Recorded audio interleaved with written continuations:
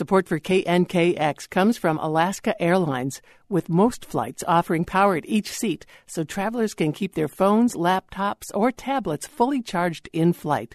More at alaskaair.com. They say reading a book can take you far away. Usually, that's a metaphor for the feeling of being transported to a faraway place. But in this encore presentation of Going Places, KNKX travel expert Matthew Brumley tells Ed Ronco that often books inspire literal travel as people follow in the footsteps of an author or a book. Do you find that people are asking you to tailor trips to the places where Ernest Hemingway might have sat and written his great works? Oh, they do. Literature is really a big pull for travel. I mean, just think of the impact that Hemingway has had on Havana. I mean, people are at their, visiting his bars, and his house is stunning. You've been to his house. It's fantastic. It's amazing, and there's a tower that has a typewriter in it, and a docent. You're not allowed to go up to the typewriter, but a docent who will wink at you as though you're very special, and she hasn't done this for everybody else today, and take your camera and take a picture of the typewriter. Yes, close up. So it's interesting. I mean, to tailor trips to a particular individual. What are some good ones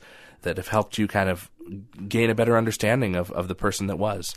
Well, if you're heading, for example, if you're heading to Chile, Pablo Neruda had a huge impact on 20th century literature and poetry, and his house in Santiago is absolutely amazing. I mean, it's just a magical place. It kind of gives you insight into not just their literature, but, how they lived. And, these are really, for the most part, very romantic people. If you think of Hemingway, Pablo Neruda, some of these great authors of the 20th century, they were really bigger in life, even when they were still alive.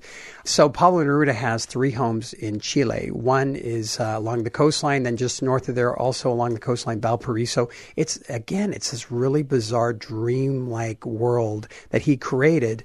And you get to see their furniture, the magazines they collected, the books they read.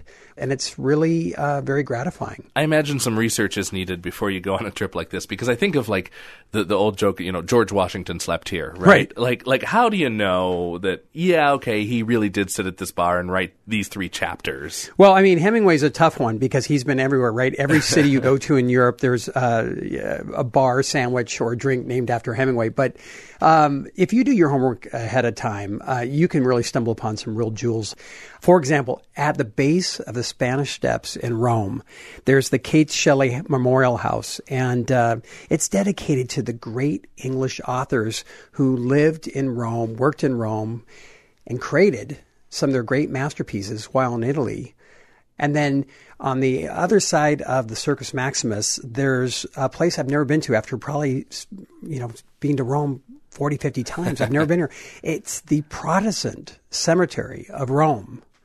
And the only reason why I was there is to see where many of the great English authors are buried. And it's just a fantastic place. It's off the beaten track. There's hardly anyone there. And for a cemetery, it's incredibly romantic. And what might be the world's most Catholic city, there's the Protestant cemetery full of authors and literary greats. Exactly. So grab a couple books before you go and then build a trip, or at least a part of a day, around your passion for that particular author, or maybe that author wrote about a particular place. And it really brings not just a destination to life, but it also brings a whole new era to life. I would say add a layer too, and take the book with you, read it again while you're sitting right there where it was written. Might help you get a better understanding of the text. Maybe get a good bottle of Chianti while you're doing it. Not a bad plan. Matthew Brumley, thank you very much. Thank you, Ed. Matthew Brumley is our travel expert and the co-founder of Earthbound Expeditions. He joins us here on Going Places. We're going to share some photos with you on our website, knkx.org, including that very special picture of Hemingway's typewriter. That's all online at knkx.org. I'm Ed Ronco.